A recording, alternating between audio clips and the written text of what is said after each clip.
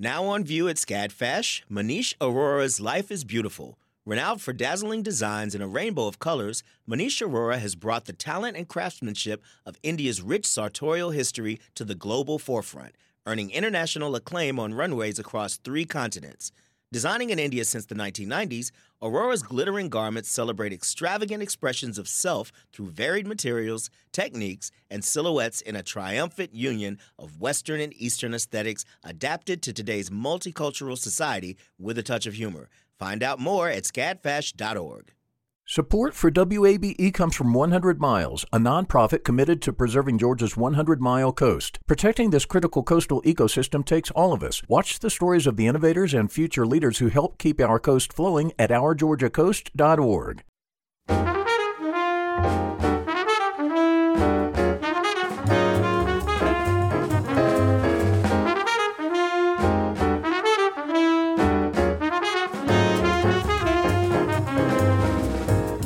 From WABE in Atlanta, this is City Lights. I'm Lois Reitzes. Thank you for listening.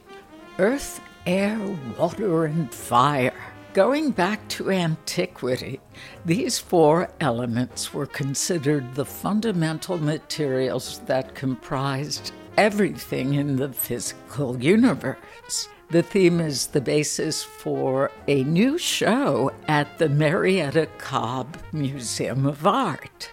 Later this hour, we'll hear from Doug Piesick and Robert Birch, 2 of the artists in the group exhibition, with Madeline Beck, curator of the 4 elements.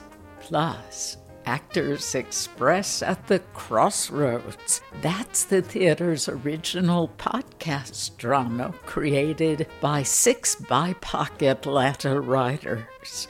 First, BIPOC artists celebrated in concert. Harpist Angelica Hairston works to create social impact through the power of the arts. With her organization Challenge the Stats, and as artistic director of the Urban Youth Harp Ensemble.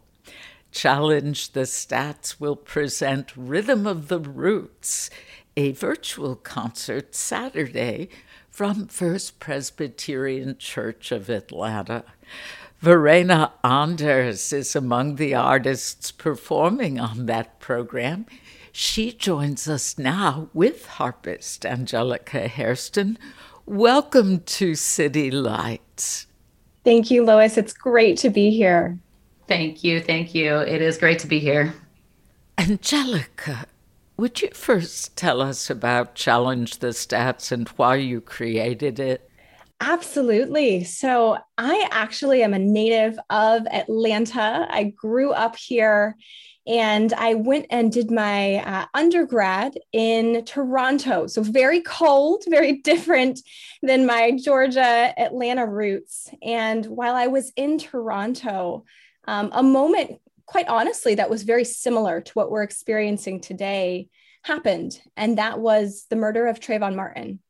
And I remember sitting in this practice room, working so hard on my Mozart and thinking, you know, what are the ways that my classical music training and performance, how can I intersect this with what's happening in the world around me? How can my music have an impact on what was happening specifically to Black communities at that time, but also communities of color at large in the United States? And I ended up then going to do a master's in music business and launched a concert, just one concert called Challenge the Stats, which really was about celebrating, but also highlighting what was happening within communities of color and how we could sort of amplify a message of justice and change through music.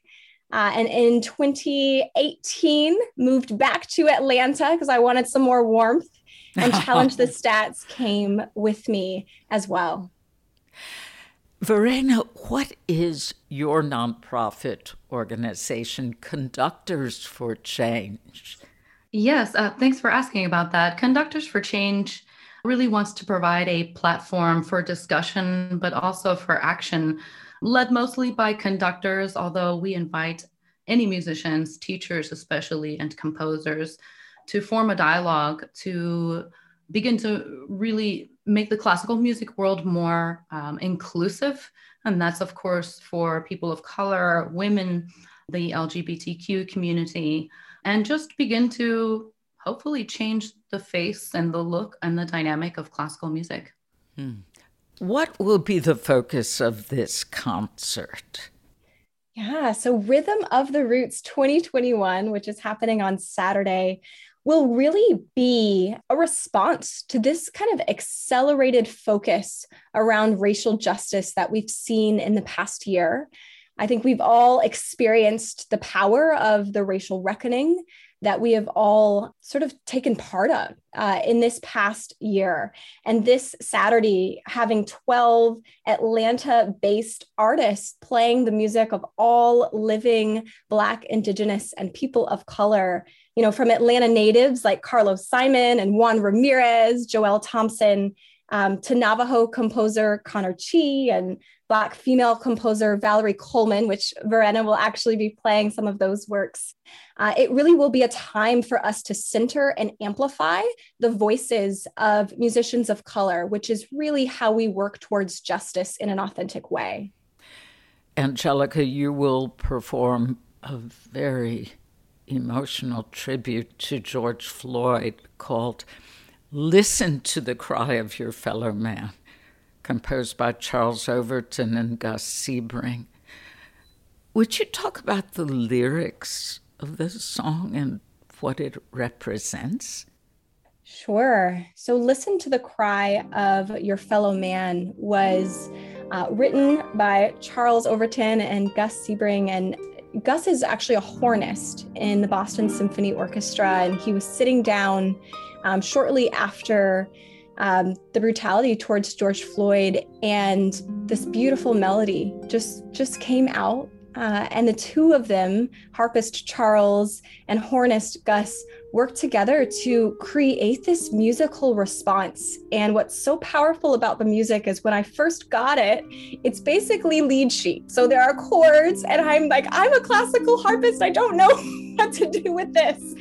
But what was so powerful working with Charles on this piece is that it should never be the same twice. It should always be the authentic response that, you know, especially as a Black woman experiencing in the past year and seeing all of the injustice, what that has felt like, and being able to express that in the moment in a different way every single time as we continue to just face this pandemic and face injustice.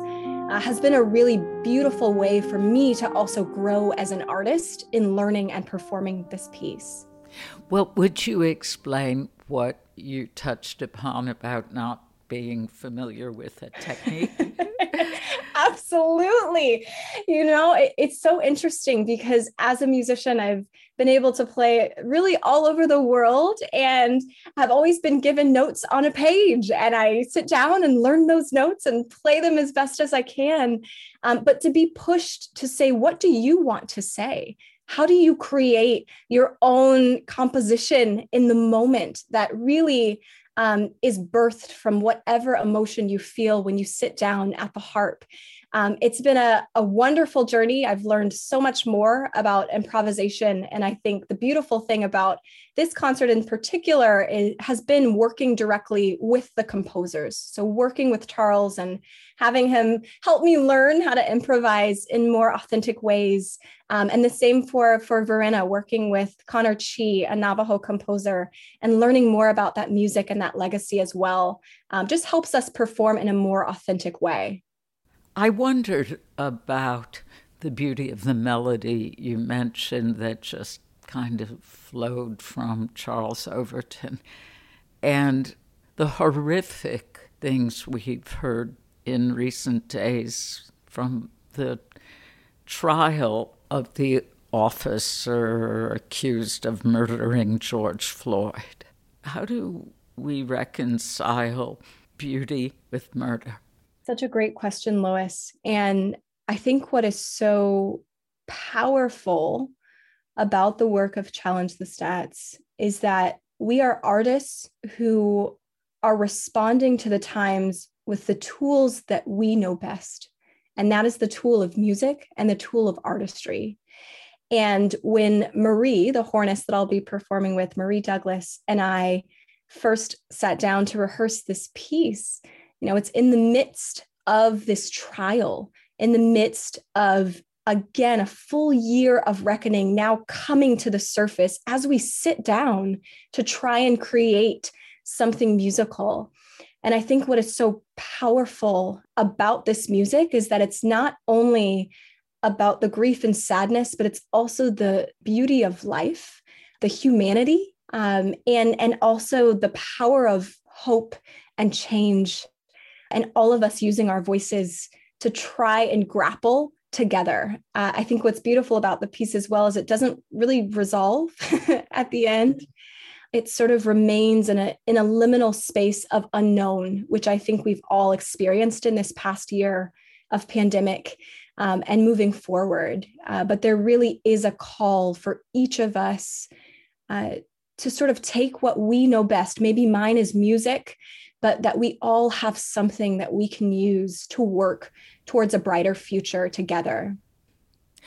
Verena, you will perform music by the composer Valerie Coleman. She's listed as one of the top 35 women composers. Yes. And she was named Performance Today's 2020 Classical Woman of the Year. How would you describe her style? Well, her style is very unique, and we are performing two particular movements from the Langston Hughes, portraits of Langston Hughes, Harlem Nights and Danse Africaine, two very different movements. And the Harlem Nights just puts me right there with the imagery of the Harlem Renaissance and, just an evening stroll and what Langston was experiencing there, and what a lot of shakers and movers were experiencing at that time. And it's also very sultry, and working with these wonderful musicians, Tara Bertong and Ricky Salcedo. It was just a great little team there. A night-veiled girl whirls softly into the circle of light, whirls softly, slowly, like a wisp of smoke around the fire, and the tom-toms beat, and the tom-toms beat, and the low beating of the tom-toms stirs your blood.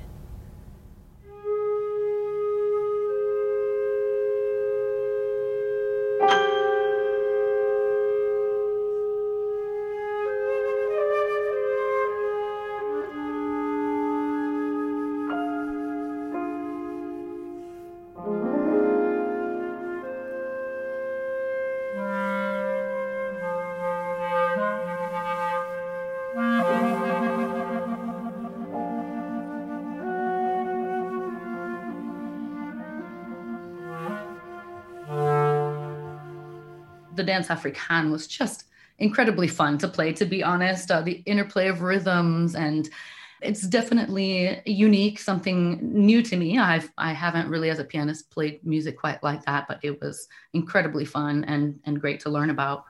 Hughes was among the earliest innovators of the literary art form called jazz poetry. Why do you think his works particularly resonate today as much as they did earlier in the 20th century? That's a good question. I think his works were very centered on the arts and expression and taking imagery and culture. Many of his poems that were selected for this piece were from also images of Europe, which at that time was somewhere where people wanted to go. There wasn't as much segregation there. And I think it brings a sense of hope, a sense of, using your imagination and using your creativity to keep hope alive in times that are really a struggle.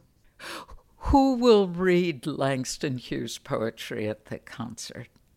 So at the event, Niani Braxton, she is a 15-year-old poet. She'll be reading Summer Nights and Dance Africaine, which were both written by Langston Hughes. Oh, wow. So this makes Amanda Coleman seem like a geriatric. She's a very powerful young woman, and we're excited to amplify her voice there. Oh, that's great. Indigenous and Native American composers and musicians deserve far greater recognition. Verena, you will perform piano music of the Navajo Dene composer Connor Chi. How would you characterize this music? This music for me was very special to learn and to get familiar with. It is singular in all of the classical training and classical pieces that I've played. I certainly have never played a piece by a Navajo composer. And in fact, I don't often, sadly, get concert opportunities to play living composers. So this was incredible. And Angelica and the CTS team were gracious enough to plan a Zoom meeting between Connor and I. And I learned so much about the history of how he took what is called a vocable, which are basically these sung or uttered syllables found in Native American music that are not words. And he took these vocables from his grandfather and tried to transcribe them. And that ended up in a whole series of piano vocables, to which he added, of course, harmonies and beautiful pianistic phrases. So it was just wonderful to learn so much.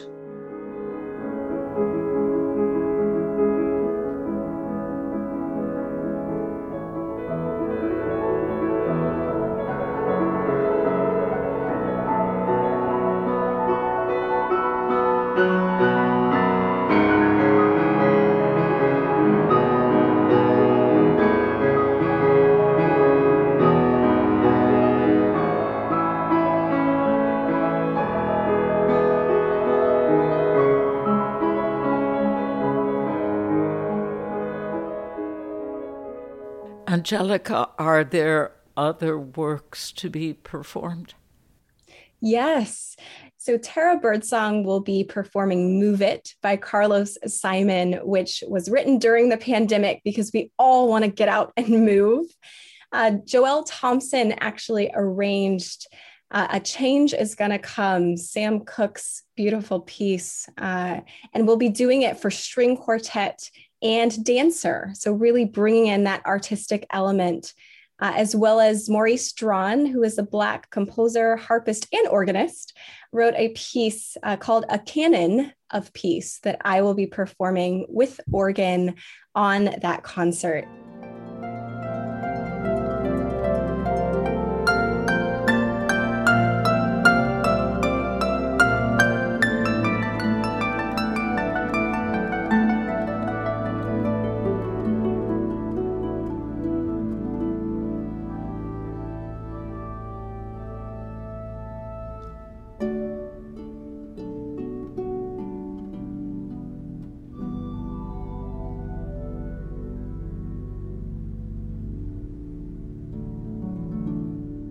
So we're really excited for all of this incredible music, including a piece by Juan Ramirez, his Latin Steps from Sweet Latina, and sort of celebrating Atlanta-based composers as well.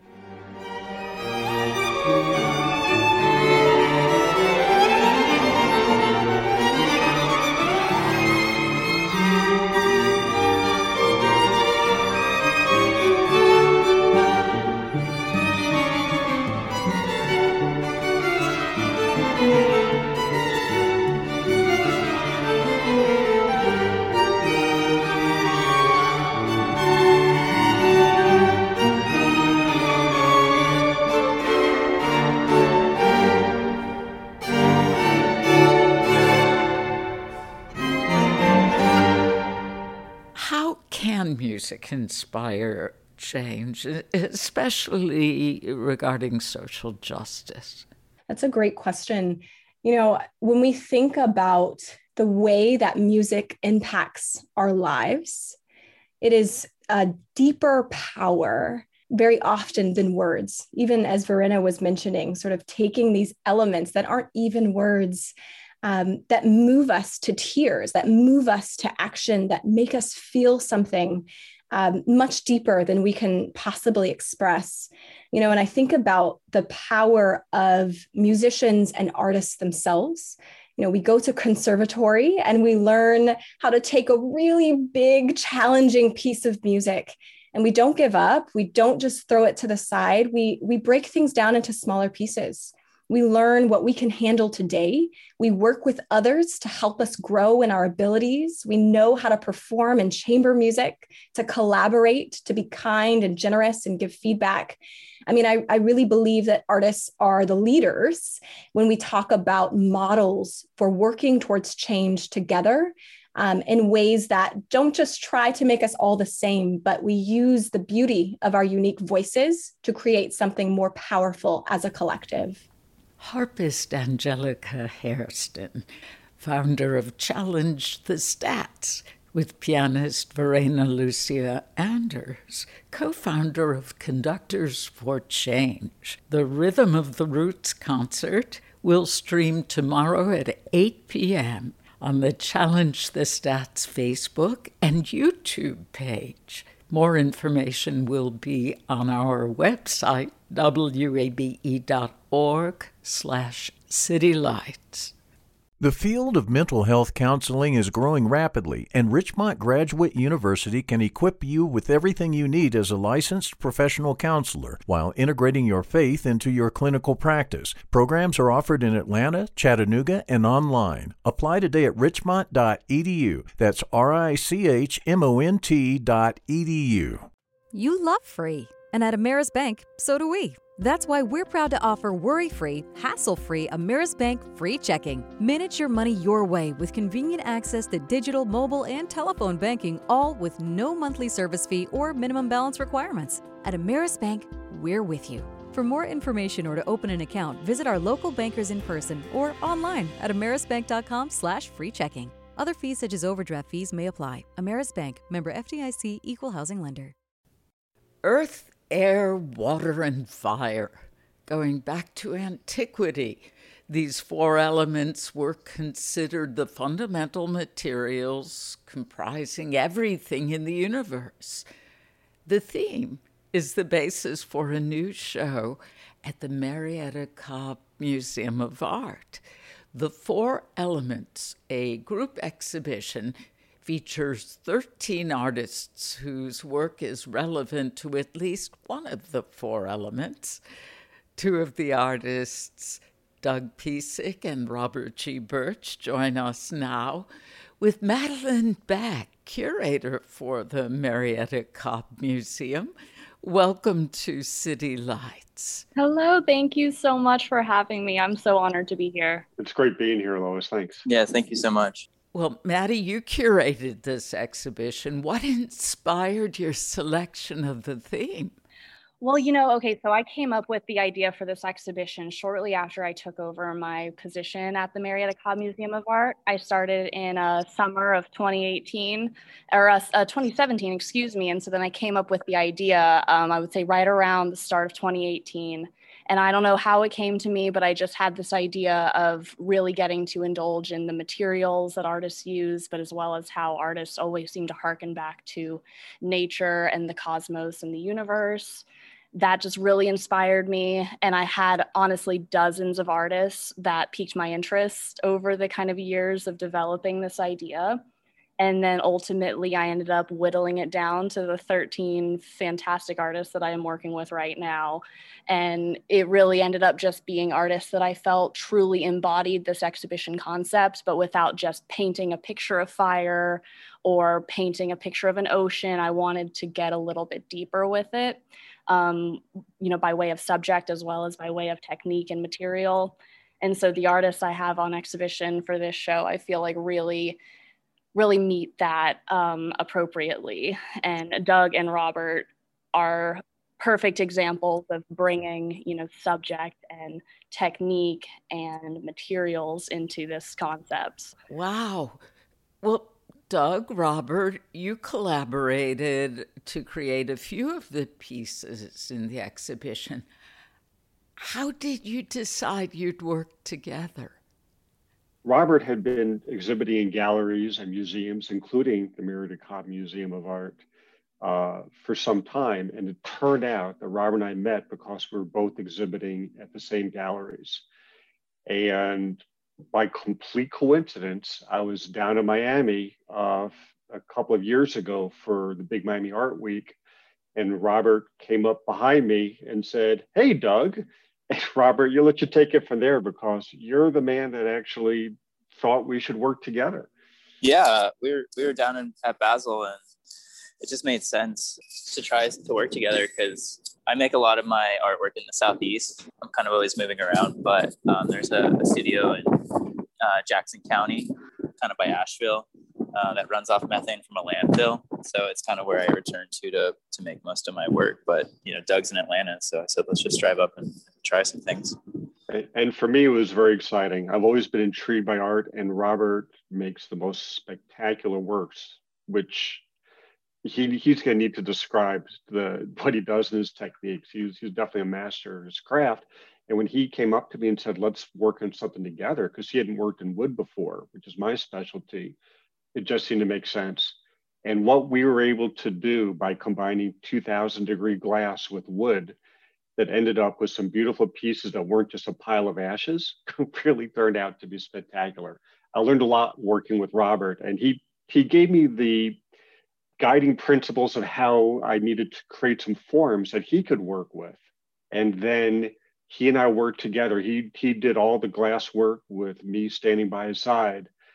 And then I took the glass and finalized the pieces by rewrapping the wood around them and doing things with them that look impossible, which is really a big part of what we found very intriguing about the works.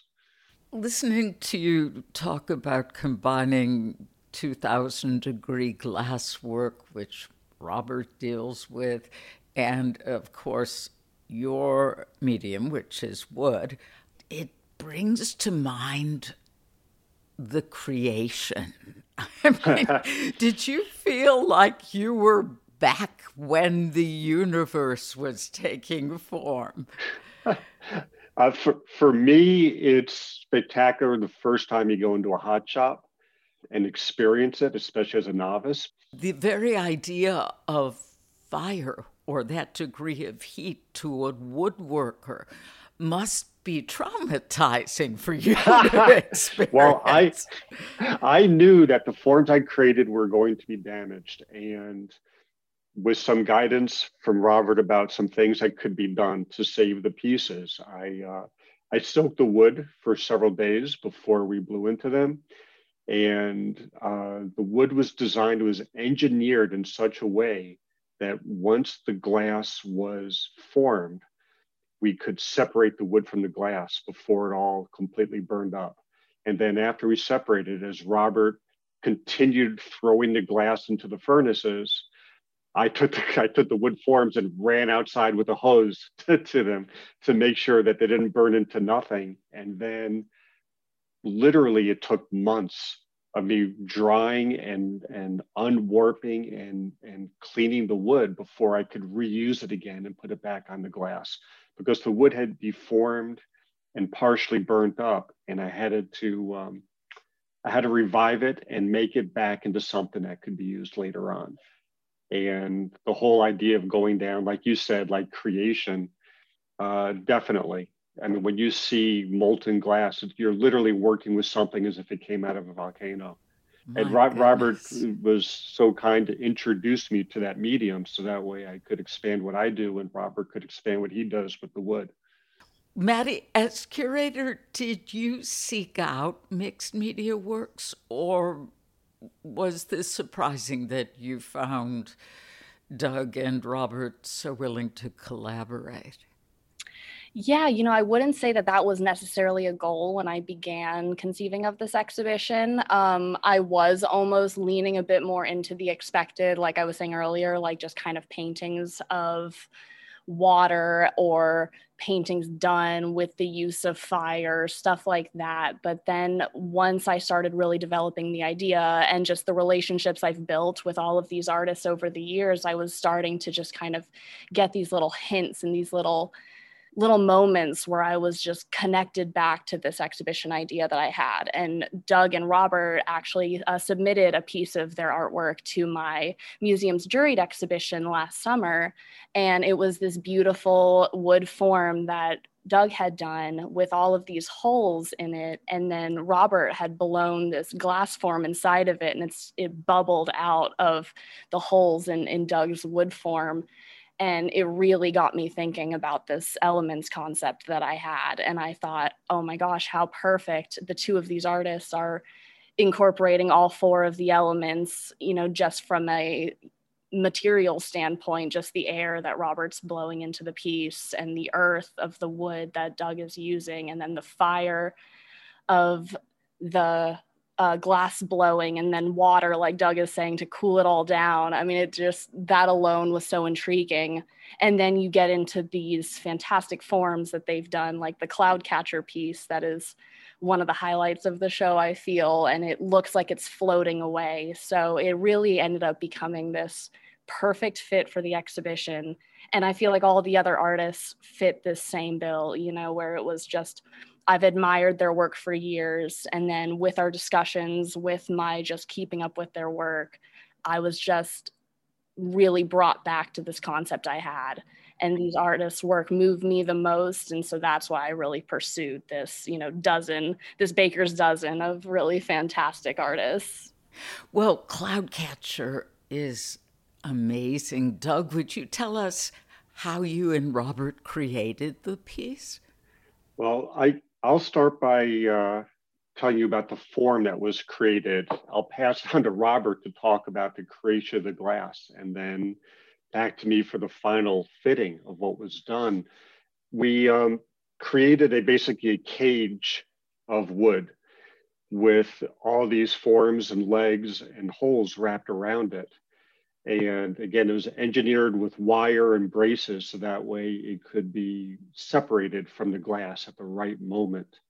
I brought that over to Jackson County, as Robert had mentioned before, which is an amazing location where they use methane gas from a landfill in order to blow the glass. Yeah, I mean, glassworking soft glass is really about controlling the heat when you're inflating the glass. So you basically have to set up a bubble shape, and then you have a few seconds to get it right. And, you know, you put it inside the wooden mold and inflate the glass. And then it's a really quick process, but you kind of can't miss. Once you've removed the wood from the glass form, we put it into a kiln overnight and slowly cool it from 1,000 degrees to room temperature. And then from there, it kind of goes back to Doug, and his process is really, you know, meticulous and precise, and all the things that glassworking really isn't. It's funny you say that, because I have an engineering background and I am so into precision with a lot of the work that I create. And I'm trying to work with more free forms. And you can see that with some of the works in the exhibit that Robert and I worked on together. And for this particular one, though, I went back to the engineering. After restoring the wood and reshaping it, as I mentioned earlier, I ended up engineering this entire unique mechanical looking structure that wraps around this glass, which looks like, in some ways, it looks like a structured, engineered balloon that looks like it's meant to be sucking up air, which was the name Cloudcatcher. And I figured out how to suspend it from ropes from the ground. So as Madeline mentioned earlier, it looks like it's floating off the base, tied down, anchored to the ground with these ropes and leveled up off the air. It took several weeks to figure out how to do that and how to get the effect right, but it worked, and it was worth all the engineering to make it happen. And the free form of the glass that Robert had created and the way he shaped it, juxtapositioned with the sharply engineered work which I do, makes for a piece that I find is significantly better than anything I could have done on my own, and is something different. I'm not going to say better because Robert does incredible work, but different than anything Robert could have probably done on his own. Together, we have learned how to become collaborators and take advantage of each other's specialties. Well, you also collaborated on a piece called Flow 2, which I just love. Robert, how did that piece come together? When the glass comes out of the furnace, it is like 2,300 degrees, and it acts a lot like honey. And so if you get enough on the end of a piece of steel, you can kind of just drip it and it'll flow like water really slowly, or lava. And so we basically poured molten glass on the wood until it took shape, and then put that in the kiln and cooled it down. And again, Doug ran outside with the hose, and we had to turn everything off, put out all the fires, and then reassemble them later. 2,300 degrees, pouring over wood. How did the wood just not explode with that or burst into ashes? I'm going to say that it's not always perfect. The water really helps because it creates a layer of steam between the wood and the glass. But if you had left it there for 10, 15 minutes, it would have definitely just burns up. Well, it is just a gorgeous piece.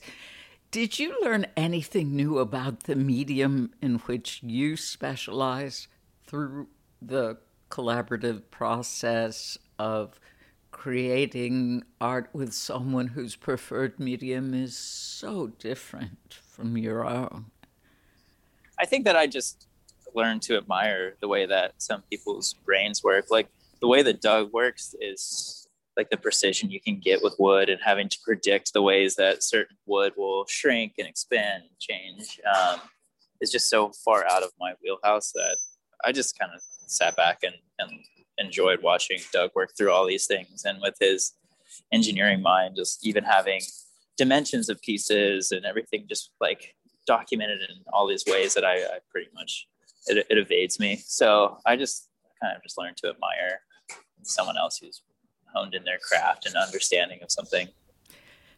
Madeline, I realize you can't go through all 11 of the remaining, but could you tell us some highlights about some of the artists or work featured in the Four Elements exhibition? Definitely. I actually kind of have already broken the artists into not two categories, because I'm really trying to refrain from specifically categorizing each of these artists into one element, one interpretation, because I think the beauty of this exhibition is how everything is overlapping. But I do want to give a shout out to each of the artists, and I can do so in a pretty zippy way with kind of how I've organized it here. So I did want to bring to the forefront that, while a lot of our conversation today has been rooted in like the materiality of the elements, I do have a selection of artists, and that includes Scott Eakin, Dante K. Hayes, Christina Kwan, Eleanor Neal, Kevin Palm, and Jamil Wright Sr. These artists are using a bit more of a conceptual approach to the elements. So they're exploring ideas like memory and impermanence, ancestry, lost identity. They're exploring these really deep personal themes and concepts, and they're doing so through very material, elemental processes. And always, it seems like hearkening back to the cosmos and to nature, like I was saying before. And then we've got artists like Doug and Robert here, as well as Chad Awalt, Joseph Guay, Eloisa Gallegos Hernandez, and Pam Longobardi and Karina Sephora. These artists are using a bit more of a materiality and technique and subject-based approach to handling the elements. So we have artists that are using found objects and adding their own nuances to it and making commentary on, violence and war and the deterioration of our oceans, these really broad concepts. But also just artists like Doug and Robert who are really just, indulging in material and exploring the boundaries and the limitations of these materials and what happens when man and nature combine in these ways and how that's affected everything from science and medicine, and still to this day, it's affecting art. So that's kind of in a nutshell, way to kind of bring everybody into the conversation together and to kind of feature each of these artists separately. The exhibition sounds wonderful. Thank you, Lois. Well, thank you so much for joining us. Madeline Beck, Robert G. Birch, Doug Piesek. It's really been a pleasure. Thank you so much. Yeah, thanks for having us. Thank you so much. It's been wonderful, Lois. Artists Doug Piesek and Robert Birch with curator Madeline Beck. The Four Elements exhibition opens tomorrow at the Marietta Cobb Museum of Art and will be on view through June 20th. More information will appear on our website, wabe.org/citylights.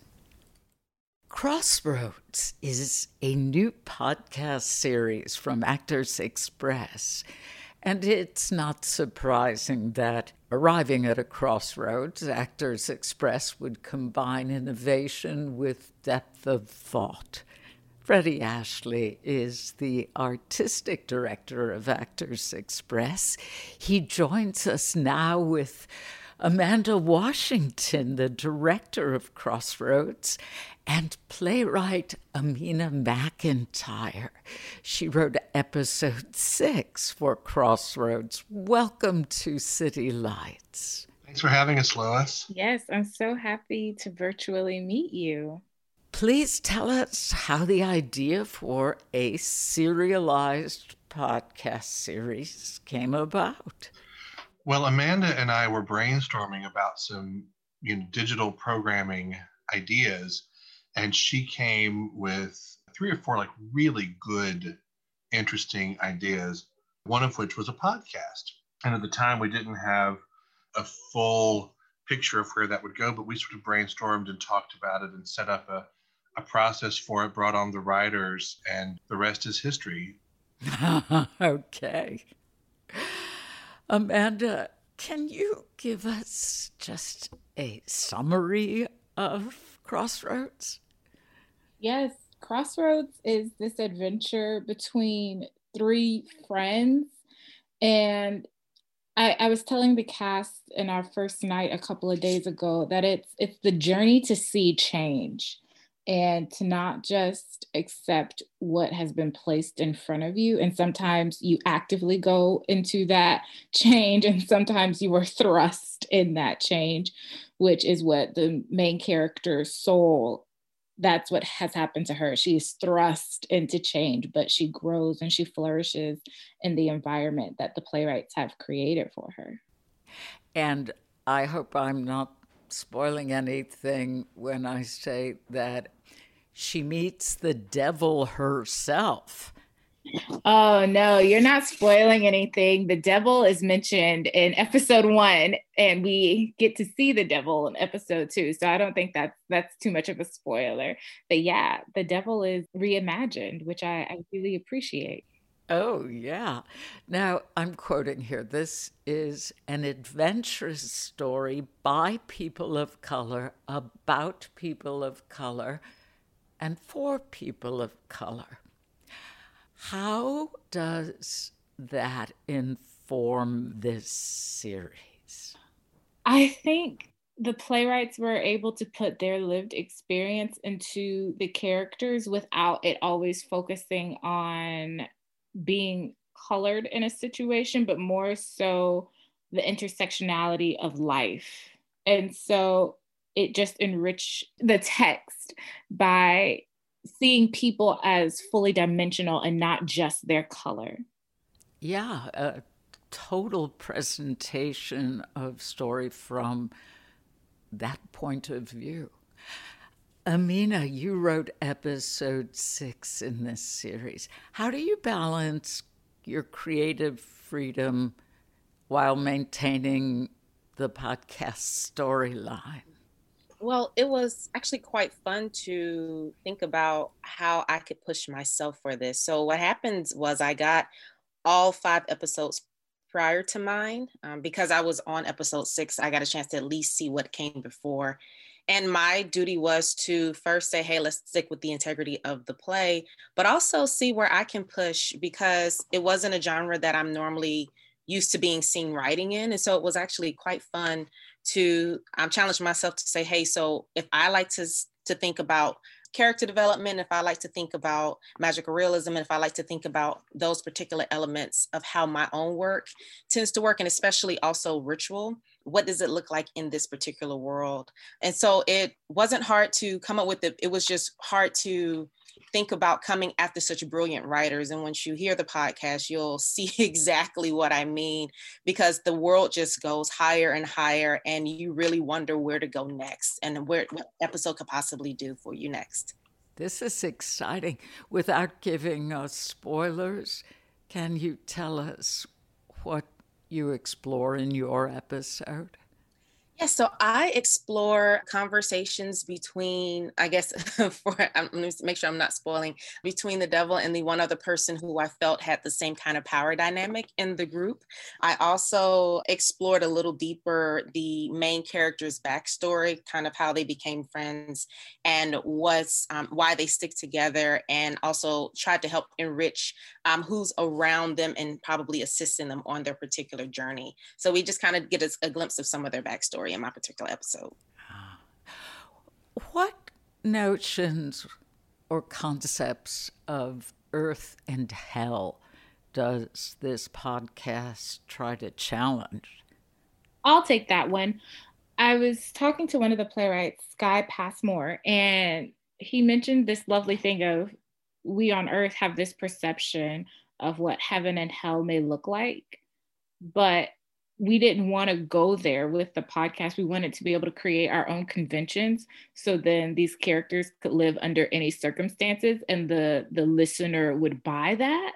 So in Sky's episode, we get taken on a journey so that we know that our earthly thought process, it's not that it's not allowed, it's not the norm here. And so we get introduced to new norms. The synopsis of Crossroads says that the characters are catapulted into a strange world that brings them face to face with the devil herself. We mentioned this at the beginning. The word devil in the Greek is a masculine singular adjective. Why do you think that is? Well, I think so many stories in our various mythologies have been centered on a patriarchal tradition and male lenses. And so I think we're at a point now in our development as humans that we are mercifully starting to recognize that those lenses through which our shared myths have been formulated aren't necessarily the only way to think about them.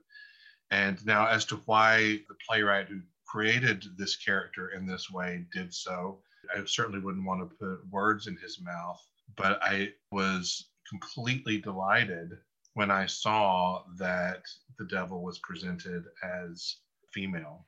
Well, what is the saying in theater? The devil gets all the songs, right? I haven't heard that one before.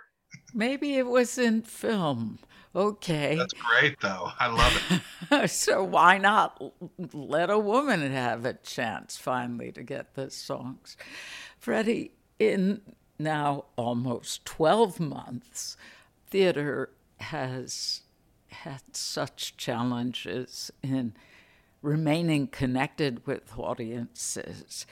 This is a wonderful opportunity for you with the podcast. And I wondered if you think Actors Express will produce more in the future. Well, it's so funny that you ask that, because we've been talking about just that, whether it's a continuation of this story and series or whether it's a new one. We've been doing a lot of talking lately and thinking and brainstorming about which of the sort of digital platforms and storytelling styles that we've turned to out of necessity might be worth continuing. Which do we want never to see again? Which do we want to keep on. And what I love about the podcast idea, I was talking about this with one of our actors, is that it's such a great opportunity to reimagine storytelling and really, in a conscious and deliberate way, take stories to people where they are rather than have them have to come where we are. Amina, Amanda, I was reading something recently, actually by a critic, who was saying how much he has enjoyed virtual performances of plays and audio theater. Do you think this has been a silver lining from the pandemic? I absolutely think that it has been a silver lining. For me personally, I've gotten a chance to see readings of a lot of my favorite playwrights, and I've heard different other performances that I would never have been able to, either because it wasn't going to be on my schedule or because we all just live in different places. And I do think that it has brought us a lot closer. It's also given some opportunities to playwrights who never would have been in the room together, or playwrights whose voices haven't been able to emerge. And when I think about even the playwrights on this podcast, Natasha, Sky, Parker, Avery, and Quinn Hernandez, all of these persons are people who I've known around the city and have seen some of their work, but I haven't been able to even work with them or see some of their fuller work. And so I'm really excited to see that there are new opportunities coming for playwrights who may not have had these opportunities had it not been a pandemic. Amanda, is this something that, as Freddie was describing, you'd want to see stay? Oh my goodness, yes. This I laugh because I'm thinking about the beginning to now, and we've been working on this project since I think late October, early November. And while it was a great start, it was also a lot of work. But now that we know what we're doing, it's like, okay, let's do this again. I'm ready to see where this adventure takes us. Crossroads podcast director Amanda Washington, Actors Express artistic director Freddie Ashley, and playwright Amina McIntyre, who wrote episode 6. All episodes of the podcast are streaming now on the Actors Express website. You've been listening to City Lights, our daily exploration of Atlanta arts and cultural life. Monday at 11 a.m., we'll dream of Harlem. Leatrice Elsie of Atlanta's Hammonds House Museum will tell us about her role now as Senior Director of Programming for the historic Apollo Theater in New York. Our theme music is The First Time, written and performed by Joe Granston with his jazz band. Special thanks to Hot Shoe Records. Summer Evans is City Lights' producer. Our engineer is Shelley Canavy, and I'm Lois Reitzes. I would absolutely love it if you'd follow me on Twitter at LoisReitzes. You can also follow us on Facebook at WABE City Lights. Have a safe and good weekend. And thank you for listening to member-supported WABE, Atlanta's Choice for NPR.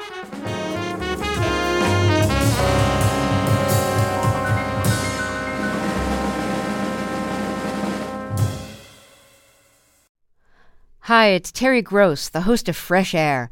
We bring you in-depth, long-form interviews with actors, directors, musicians, authors, journalists, and more. Listen to our Peabody Award-winning Fresh Air podcast from WHYY and NPR. The world is full of mysteries. Are ghosts real?